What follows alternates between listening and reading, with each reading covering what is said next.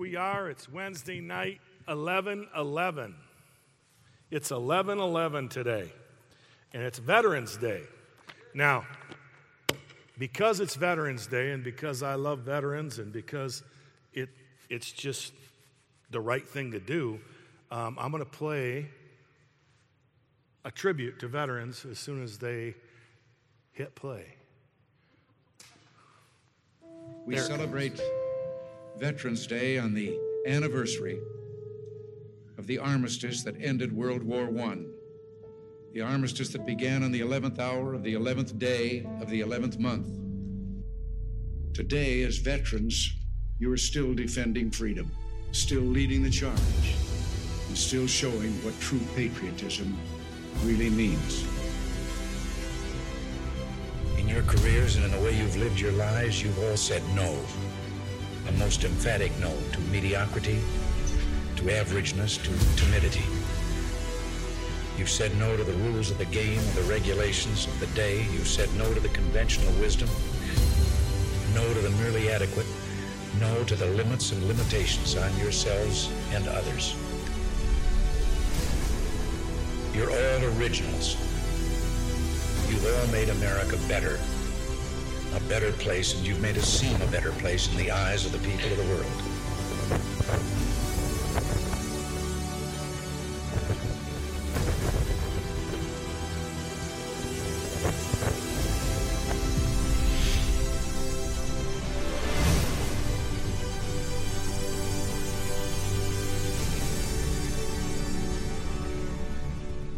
Today, as never before, we must pray for God's help in broadening and deepening the peace we enjoy. Let us pray for freedom and justice and a more stable world. A promise in the words for which General Ridgway listened: I will not fail thee nor forsake thee. Amen. My personal favorite president of all time, Ronald Reagan, but he was the first one that I got to vote for. I turned 18 and I got to vote for the big gipper, Ronald Reagan, and he said, well, thank you, right? If you never listened to Ronald Reagan, you don't know that's the way he talked. He'd go, well, Nancy, I don't know. That was his famous line, because everything toward the end of his presidency, he didn't remember a whole lot. So he's like, well, I don't know. But what he demonstrated through that prayer on Veterans Day many years ago, 40 plus years ago, or 40 years ago anyway, was that we need God's help and we need God's protection and we need God's favor. And he acknowledged that in that prayer. And that's one of the reasons why he's my favorite president. Just from that, he always put God in the middle of everything. And so anyway, for those of you that served, I know that we had you stand up once. I'm going to ask you to stand up one more time. If you served in the armed forces, any branch of the armed forces, would you please do us the honor and stand? And we'd like to honor you tonight on Veterans Day. Anybody who served? There's back there. Thank you. Every one of you, from the bottom of our hearts, thank you for your service. For many of you, it's been a lot of years since that time when you spent away, but thank you for your service. It made a difference. And that's all really anybody wants to know is, did what I do make a difference? And I can tell you from my perspective, we live in a better world because all of you served in your different capacities, and you made a difference, and it was a positive development. I have an uncle that died at Normandy and a brother that died in Vietnam. So they would both be, well, my uncle would be gone by now because he was born in 1916. But my brother was killed in 1968, January 10, 1968. He was killed during the Tet Offensive. So I've grown up in a military family, and I have a nephew that's 20 years in the U.S. Navy. I've got a niece that's worked in aeronautical engineering in the U.S. Navy, and uncles and my one brother, and actually two of my brothers served. One was killed, and the other one came back home. But so there's a huge tie for me to the military, and so I just wanted to say to all of you that served, thank you from the bottom of my heart. Thank you for your service. So give them another hand if you would, please. Thank you. Freedom's not free. This isn't the message. This is a continuation on Veterans Day. Freedom is not free. No matter what you do, freedom is never free. It costs a great deal to have freedom. And freedom is a very dangerous thing. The more freedom you give people, the more potential you have for misbehavior, put it that way, right? If you really want to keep your kids in line, tie them up, stick them in the corner. They won't do anything wrong, right? But obviously don't do that. But that was a statement, but obviously not. But if you're going to allow them freedom, you have the opportunity for misbehavior. And see, God created us free, but he wants us to submit to his leadership. But he wants us to submit to his leadership willingly, not out of compulsion or out of force. He doesn't have a gun to our heads. Instead, he says, I want you to submit to me, but I want you to do it willingly because I have your best interest in mind. And freedom is like that. We can choose to obey the laws. We can choose to disobey the laws. And many times you can get away with it. But one thing I've learned over my 58 years, and that is nobody gets away with anything long term. Nobody gets away with anything long term. It might look like it. David talks about that in the Psalms. He says, why do the wicked prosper? Why are those evildoers? Why do they prosper on every hand and I am afflicted? That he was complaining to God. And God just said to him, I am the Lord. And my name is, we're going to talk about that tonight, my name is Jehovah Gamalah. Now, many of you have never heard of that. And honestly, when I first saw it, I was like, what is that? Jehovah Gamalah. I mean, I've heard of Jehovah Rapha, the Lord our healer. I've heard of Jehovah Jireh, the Lord our provider. I've heard of all the Jehovah Sitkanu, Jehovah Kadesh, Jehovah, all of them. Nissi, our victory. But I've never really heard until a few weeks ago about Jehovah Gamalah. But Jehovah Gamalah is the Lord your recompense. Now, then I had to look up another word, recompense. Because it's all, I hate that. You go to the dictionary, right? And it says, Gamalah, recompense. Okay, what does recompense mean? So you look up recompense. And I look up recompense, and recompense says to pay back, to even the score, to make equitable. I'm like, okay, I can understand that. We're good. So every time you think that this isn't fair, this is wrong, it's not right, I need justice, just remember one thing. You don't want justice. I don't want justice, and neither do you. Because if we ever got justice, I'd be first in line to go to H-E double toothpicks. If I ever got real, true justice. If I got what I deserved, I would go to hell. Because that's the only thing I've ever earned is the one-way ticket down.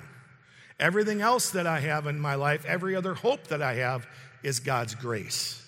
So I don't want justice, but many times we think we want justice, but even when the wicked prosper, even when somebody cheats and it appears that they're getting away with it and things that aren't going our way, or maybe they're just not going the way that we are sure they're supposed to go.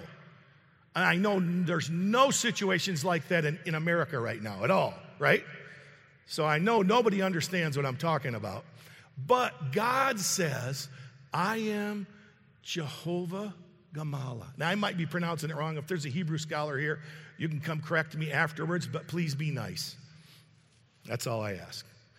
I'm doing the best I can with the pronunciations. I don't speak Hebrew, okay? So it's all good. So, Jehovah Gamalah, the Lord your recompense. It was a promise that he made to the Israelites when the Israelites were getting unfairly treated. They were getting attacked. They'd make a treaty, and then the people would go back on the treaty and attack them anyway. And they were stealing their crops, and they were doing all their stuff. And God says, hey, I'm Jehovah Gamala. It's going to be okay. Because I am the one who settles the score, and I will make things right, and it will be equitable when it's all done. Nobody gets away with anything. Doesn't matter what you do, you don't. Nobody. Doesn't matter if your last name is Gambino or Vito Corleone. You don't get away with nothing. Nobody gets away with it. Because ultimately, we all stand before the judgment seat of Christ. We all stand before that great white throne, and ultimately everything's going to be laid bare, and he will make justice at that point in time. Nobody gets away with anything. Doesn't matter how many witnesses they kill. Doesn't matter what happens or what kind of movie that you're thinking of. At the end, justice will be served, because that's who God is. He's the one that makes things just, is God. And the interesting thing is, as I was going through this is Jeremiah 51:56 is the particular thing. And they're complaining about Babylon. And then God says here through the prophet Jeremiah, he says, though Babylon were to mount up to heaven, and though she were to fortify the height of her strength, yet from me the plunderers would come to her, the sound of a cry from Babylon, the great destruction from the land of the Chaldeans. They're the ones that kidnapped and took the Israelites captive. Because the Lord is plundering Babylon and silencing her voice. Her waves roar like great waters. The noise of their voice is uttered, because the plunderer comes against her, against Babylon. The mighty men are taken, their bows are broken. For the Lord your God is Jehovah Gamala, the Lord your recompense. He surely will repay. He's saying, for all the bad stuff that Babylon did to you, Israel, I'm going to make them pay eventually. Eventually, I'm going to destroy them. They're going to be made to pay. So when I looked up the word recompense in the Hebrew, it said a very interesting, there was like a cross-reference that really didn't make any sense until I really studied it both crossways, and that was this. When you look up the word recompense in the Hebrew, it's the word, and I'm going to make sure I pronounce it right here. It's the word, bear with me, shalom instead of shalom. It's S-H-A-L-A-M, and shalom is S-H-A-L-O-M.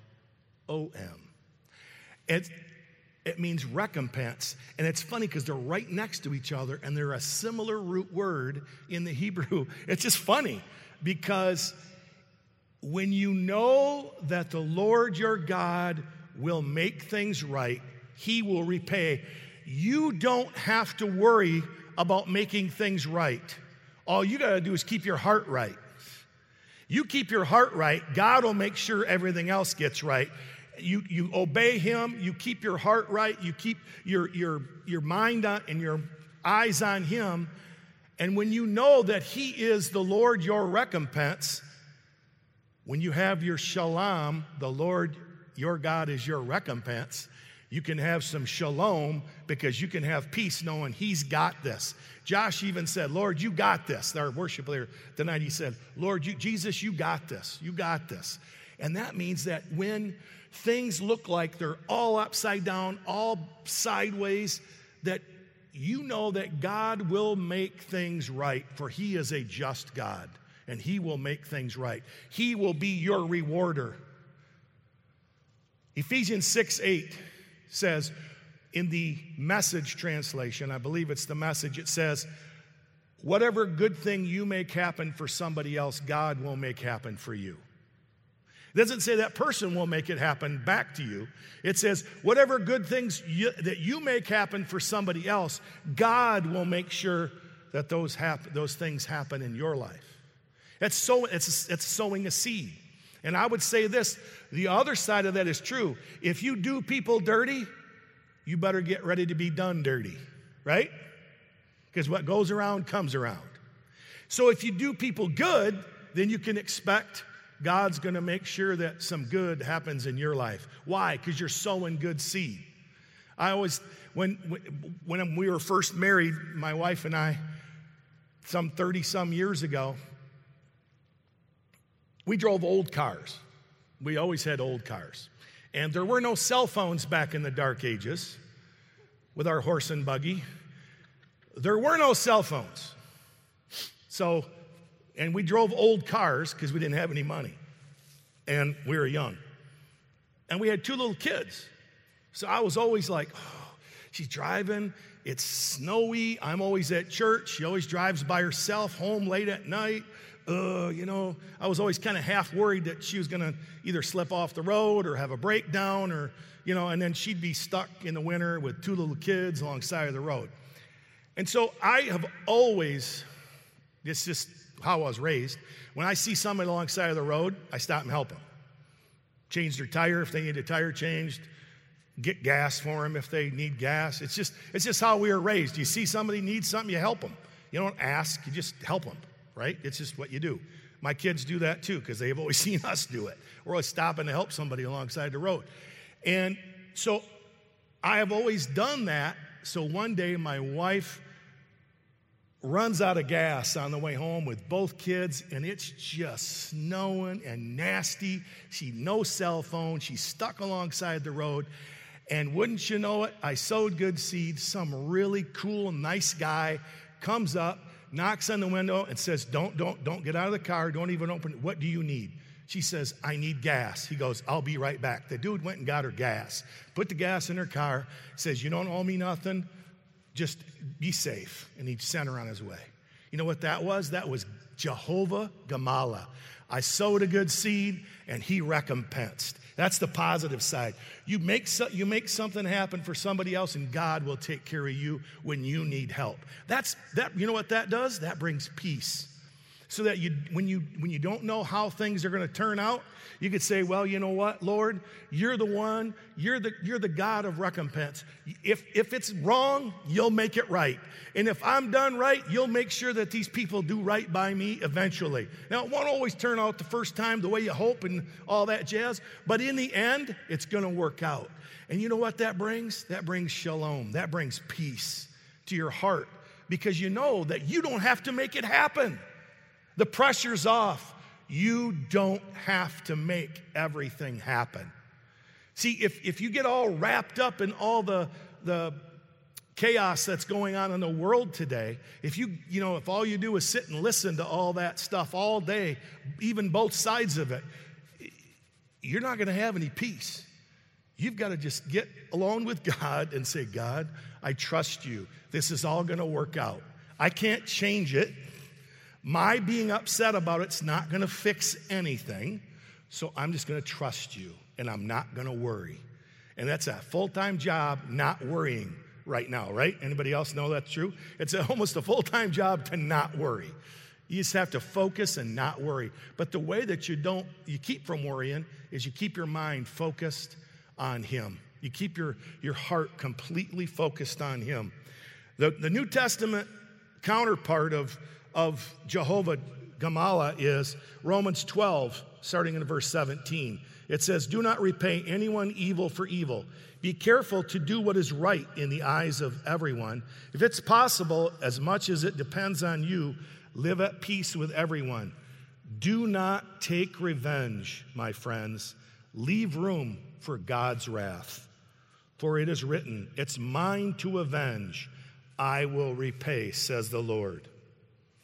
Instead, if your enemy is hungry, feed him. If he's thirsty, give him something to drink. In doing so, you'll heap burning coals on his head.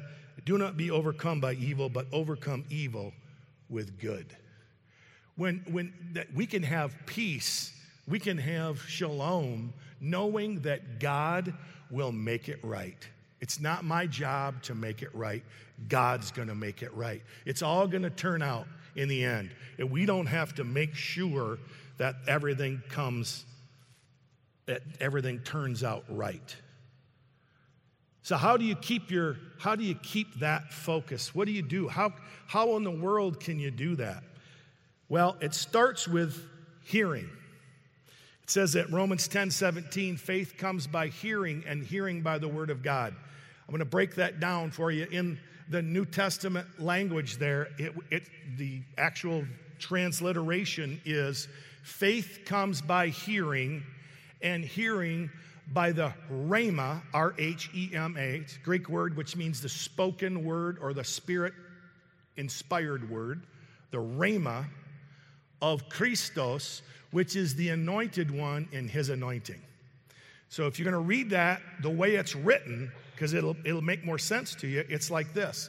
Faith comes by hearing, and hearing by the rhema, or the spoken, Spirit-activated word of the anointed one in his anointing. So what does that mean? That means that when you hear the word of God, when you read it, this is the Logos. It's the written word. I could put this under my pillow every night, and I will not grow my faith. I can stick it under my arm and carry it, and my faith will not grow. I can take it like this and go to a vampire, and it won't do any good. Why? Because it's just the Logos. It's a book, right? There's nothing magical or mystical about the book. What's awesome is what's in the book. And what happens when you read the book, then the Holy Spirit, the author, by the way, the author is the Holy Spirit, he brings those words to life, and then faith comes. When you read the word and the Holy Spirit activates the word, it's like a catalyst, makes it alive, it comes into your heart, and I hope this is true. I hope we all can raise our hand. You've been reading the Bible and you've read this verse many times, and suddenly you read the verse and you go, oh, right? Anybody ever had that? Hopefully. You read the verse and you go, wow, okay, that total, I get that. That makes sense. You know what that was? That was a rhema.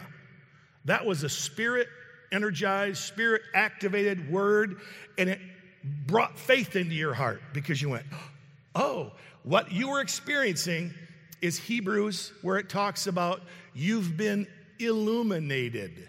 That's what that is. You were just illuminated. You were brought to light by the Holy Spirit. When that word, it just goes, wow, I don't know if I've ever read that before. For instance, for me, I read the Bible my whole life. We read it for breakfast, lunch, and dinner, and in between for snacks. I mean, that's what we did for our house. We read the Bible. And I hated it, and I was never into it until I was about 22. But my whole life growing up, I was like, why did I read this stupid Bible again? You know, that was me. I was the kid that was complaining. But I memorized huge portions of Scripture because that's what they made us do, my parents and teachers and everybody. So I had all this word in here. And I remember when I finally got saved at 22 and I gave my life to Jesus and I asked the Holy Spirit to illuminate me, I remember reading the book of James for the first time. Anybody ever got slapped around by the book of James? I've been slapped around by the book of James. If you haven't been slapped around by the book of James, that's your assignment. Go read the book of James and get slapped around by the book of James. Because it says it, and the word of God is good for admonishment. And the literal translation of admonishment means slapping you side of the face. It's like, hey, how can there be salt water and fresh water out of the same spring? What gives? That's James. He's real confrontational. It's great. But I remember the first time I read James after I had the author of the book on the inside of me, I was saved. And I was like, oh my gosh, I am awful. I do all this wrong. That revelation of I am wrong on so many levels that it's just disturbing, you know. And that revelation of truth that comes when you read the book with the Holy Spirit on the inside of you. So faith comes by hearing, and hearing by the rhema, the Spirit-inspired Word of God under the anointing. Now, what's the anointing? The anointing is the presence of God.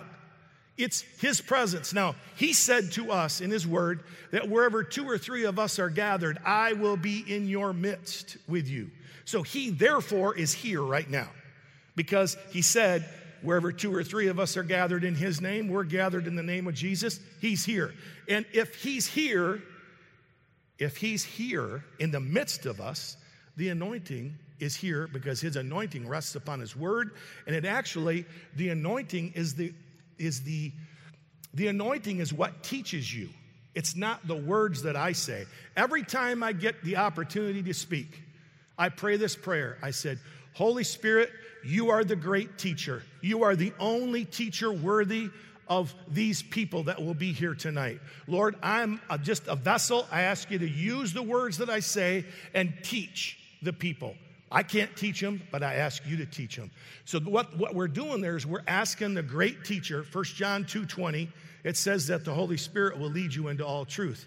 So I'm asking him to teach each of us, myself included, teach all of us. Holy Spirit, teach all of us under the anointing of your word. Let faith come as we hear the Spirit-activated word under the anointing and by the anointed one and his anointing. That's what makes a difference in our lives, is hearing the word of God. Every Sunday you hear anointed word. And if you tune into any number of people on podcasts, and it's available 24/7, wherever you go, you can get a podcast with the word of God. We are living in an age where we only dreamed of 30 years ago. I mean, I am not that old. Be quiet, don't say anything. But I remember when we just dreamed about having access anytime we wanted to any teacher or any preacher that we wanted to. And yet it's available on your phone right now. You name it, we can get a podcast or a teaching or a video on anybody dating back probably 10, 15 years. It's all there. So if you're not listening and paying attention to the Word of God, it's not because it's not available. It's available everywhere. And good teaching is available everywhere. So the Word of God under the anointing brings faith. So the issue is, that's how we get faith. Faith comes by hearing, and hearing when the Holy Spirit brings something to life in your heart under the anointing. That's when faith comes. When you go, wow, okay. But faith and unbelief come the same way. They come by hearing and giving your attention to it. And that's why it says in Proverbs, give attention to my word. Pay attention to my word. Don't let it depart from your eyes. Keep it in the midst of your heart. For they are life to those that find them and health to all your flesh. Because if you don't purposefully put the word of God in front of you and consistently put it in front of you, you will pay attention to the urgent things around you, right? The tyranny of the urgent is the order of our day. There's too many things screaming for our attention. We have to make a decision that we're going to listen to God. We're going to listen to his word. We're not going to just listen to whatever's on TV or whatever's on the radio or whatever our neighbor wants to talk about. We're going to listen to what God says, because it's the only hope we have to keep our sanity. Otherwise, you end up just worrying all the time, right? So we've got to pay attention to God's word. So faith comes by the word, but also unbelief comes by looking at your circumstances. We talked about this, Peter in the boat, how when Peter looked at Jesus, he walked on water. As soon as he started looking at his circumstances, he sunk like a rock. Why? Because when we keep our eyes on Jesus, that's where we're going. But as soon as you take your eyes off him and look at all the things around you, you know what happens? Unbelief happens. And when unbelief happens, you sink. So we've got to keep our eyes on Jesus. Just keep them firmly focused on him and not back off. So faith comes by the word. Faith can be activated by a scripture. For instance, you read a scripture and you go, how about a scripture like, and he healed them all? That's a simple scripture. But just that verse right there, and he healed them all. Does it say he healed most of them? Does it say he healed a few of them? It says that everybody that came to him, Jesus healed them all. Jesus said he is the express representation of the Father. And if Jesus is the express representation of the Father, and I only do the things I see my Father do, and I only say the things I hear my Father say. So if you've seen Jesus doing something in the New Testament, that is the will of the Father. Y'all with me? If you can see it, if you can see Jesus doing it in Matthew, Mark, Luke, and John, it is God's will, because Jesus only did God's will.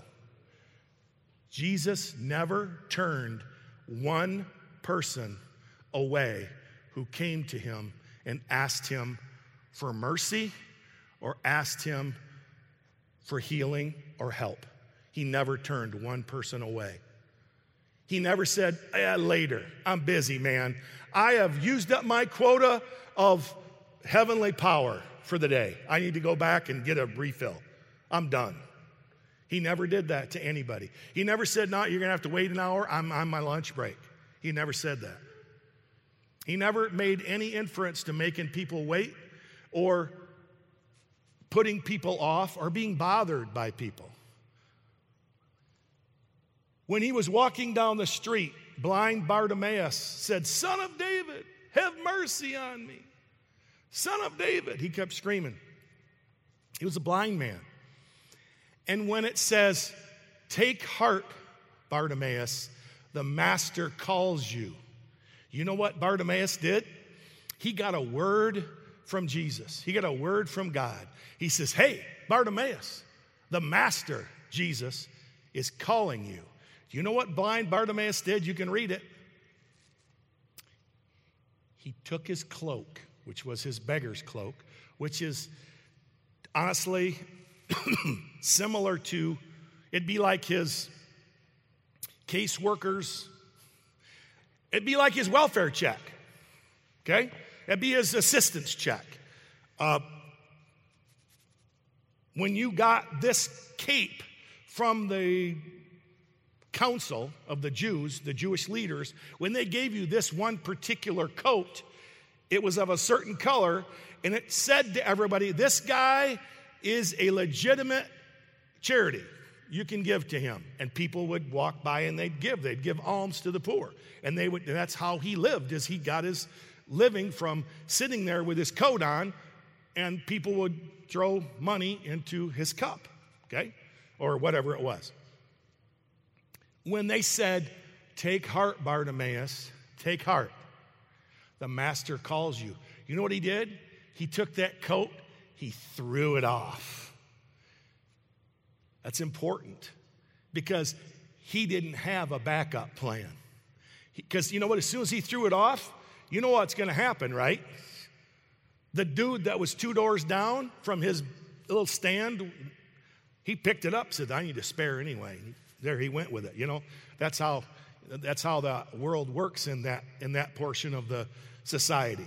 Somebody's going to take that thing as soon as he leaves it on the ground and walks away. Somebody's going to make off with his coat. But he willingly threw off his coat. Why? Because he wasn't going to have a backup plan. He was going to go to Jesus, and he was asking Jesus, and he'd heard all about Jesus. So it activated his faith, and he went toward Jesus, and he said, what can I do for you? He said, that I might see. And he says, and Jesus spoke to him and laid his hands on him, and his sight was restored. Miraculously, his sight was restored. But it's important to know that faith came to Bartimaeus when he heard a word that Jesus was calling for him. See, there's times when faith can be activated by the word of God. Faith can be activated by a gift of the Spirit. Somebody will have a word, they'll just have a word of knowledge about something. And they'll say, there's somebody here and they have this. And what that does is like, oh my, God knows I'm here. And faith comes, and it's a special connection point. So there's times when words of knowledge, words of wisdom, prophecy, they spark, or they're a catalyst, and it actually brings faith up, and great things happen. Why? Because you got faith. Faith came from that word from God. See, the rhema, I'm going to be real careful here because I don't want this to get sideways. A word from God is the Bible inspired by the Holy Spirit. But there are gifts of the Spirit, which can also be a word from God. Not the word, but a word from God. There's been many times in my life where a word from God just really helped in a situation in my life. There was many times that the gifts of the Spirit, the word of knowledge, the word of wisdom, prophecy, just really changed situations in my life. And I would just say that for those of you, we're going to be talking about those kind of things in coming months. We're going to be talking about the gifts of the Spirit and activations on word of wisdom, word of knowledge. We're going to be talking about some of that in February. We're going to specifically be doing that. But there's a key word here, and that's called expectation. So what do you expect? What do you expect? You know, there's 25 individuals. I've gone through Matthew, Mark, Luke, and John dozens of times, and I've outlined every time Jesus interacted with people and every time Jesus did anything as far as healed or cast a demon out of the demoniac of Gadara, or raised the little girl to life at Jairus' house, or caused the little boy in Mark chapter 9 to stop having what looked like epileptic seizures. And there's 25 different individuals that were healed, that Jesus healed in Matthew, Mark, Luke, and John. Now there's hundreds and thousands, and we don't know how many, of all the times where it says the multitude, he healed them all, or as many as came to him, he was made whole, all those types of things. There's thousands, and we don't know how many actually were there, because all it says is multitudes or thousands or the great throng. One of them, they call them a throng, and that must be a whole bunch of people. But there's 25 people that Jesus individually healed. 19 of those 25, he said to them, "Be it unto you as you have believed." 19 of the 25. Now, there's the one dude at the porch of Bethsaida, the porches, and there he just said, "Get up." He didn't ask him no questions. He just kind of picked him up and picked him out and told him to get up. But the vast majority, he said, "Be it unto you as you have believed." There's an expectation there that he's referring to. Be it unto you as you expected. Be it unto you as you have believed. What do you really think is going to happen when I lay hands on you, Mr. Blind Man? That's basically what he's saying. So be it unto you according to as you have believed. Be it unto you. For instance, just a month and a half ago, I had COVID. It was bad. I was not feeling good. I was in bad shape. Okay? And might think this is weird, but it's just how it worked. I was in bad shape on Thursday morning. I mean, Pastor Al basically saw me on a Zoom call and he said, "Man, you look awful." Didn't I look awful? He said, "Yeah, I looked awful," because I felt awful. And I just was coughing, I had a fever, I had all the symptoms, all that jazz.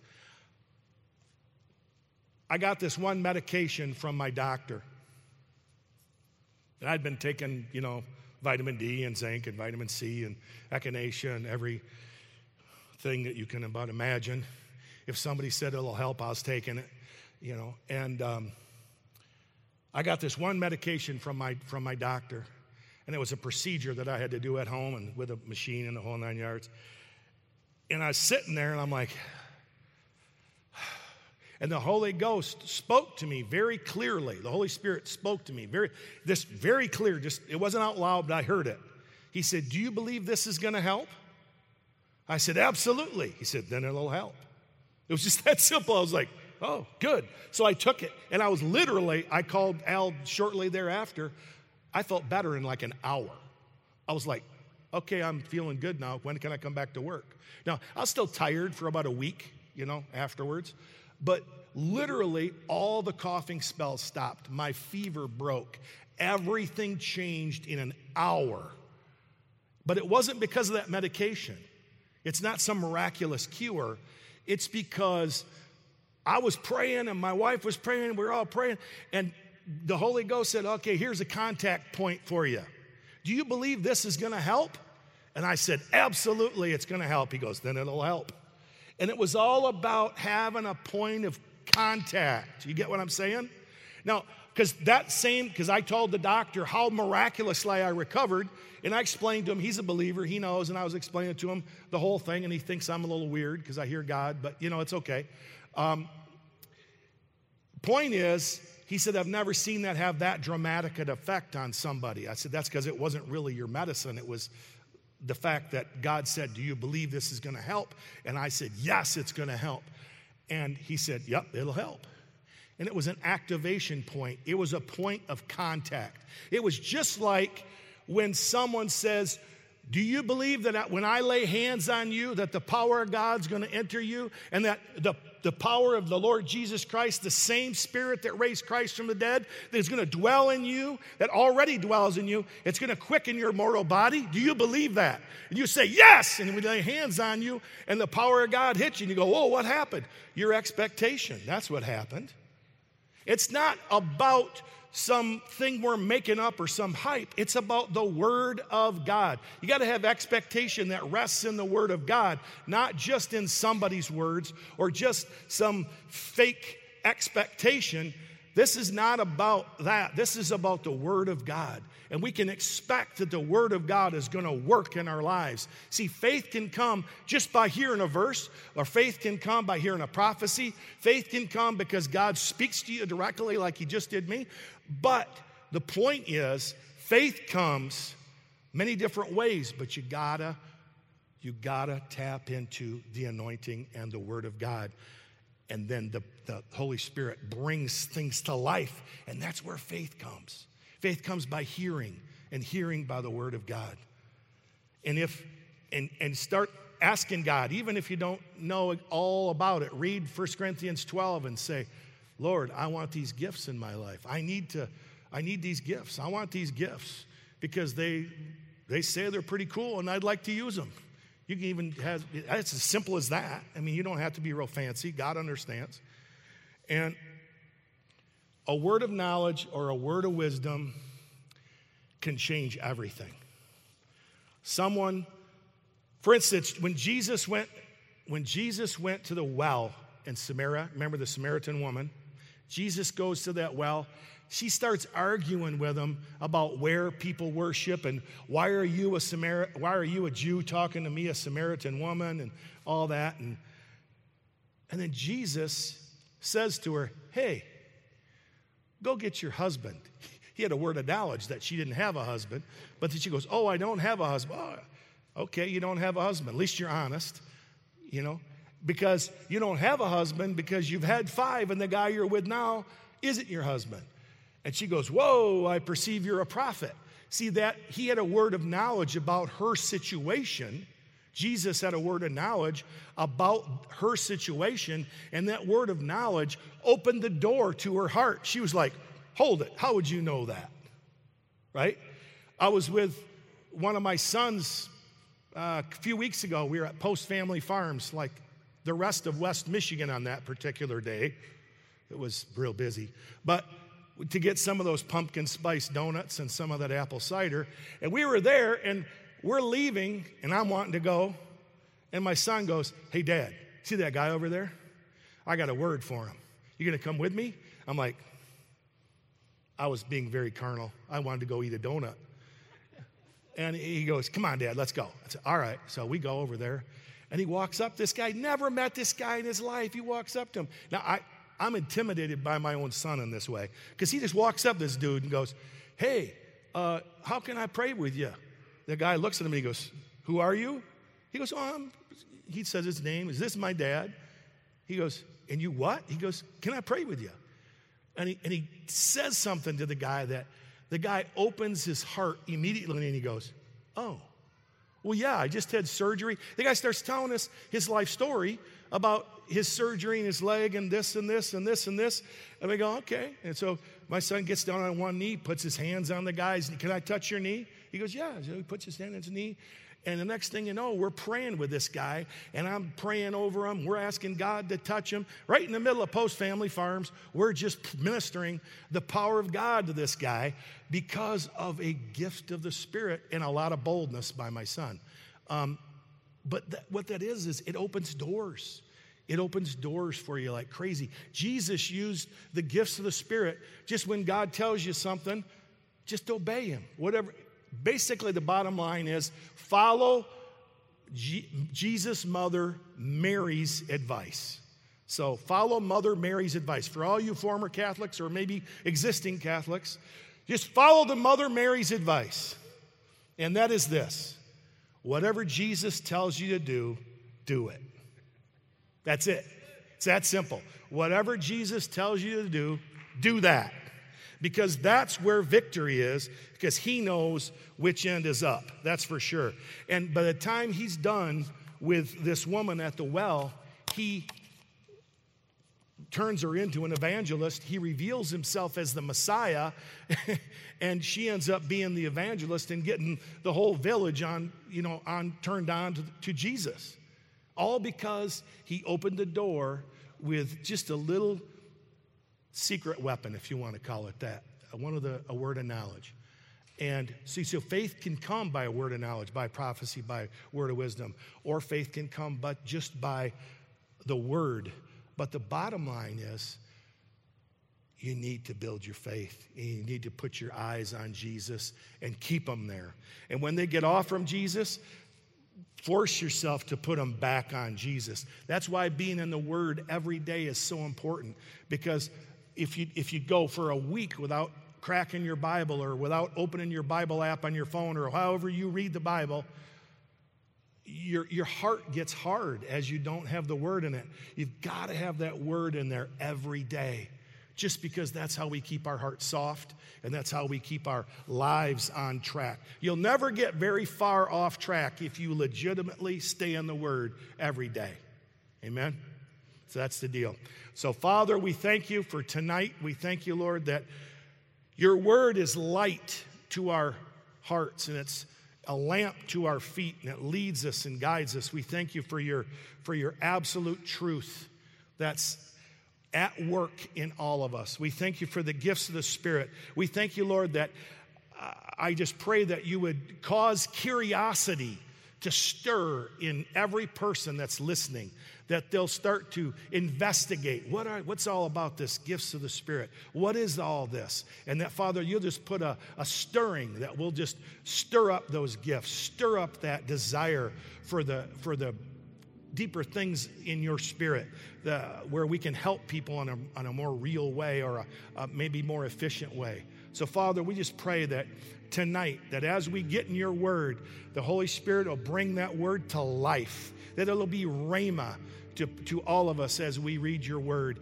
And as we operate in the world, I thank you that you speak to us, and that, Father, whatever you tell us to do, Lord Jesus, whatever you tell us to do by the Holy Spirit, that you'll give us the courage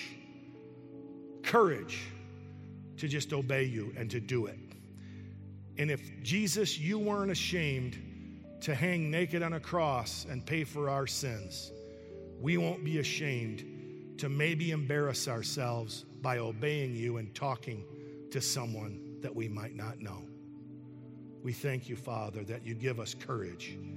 And Father, we thank you for your grace today. We thank you that you just lead us and guide us in all our ways. In Jesus' name, amen.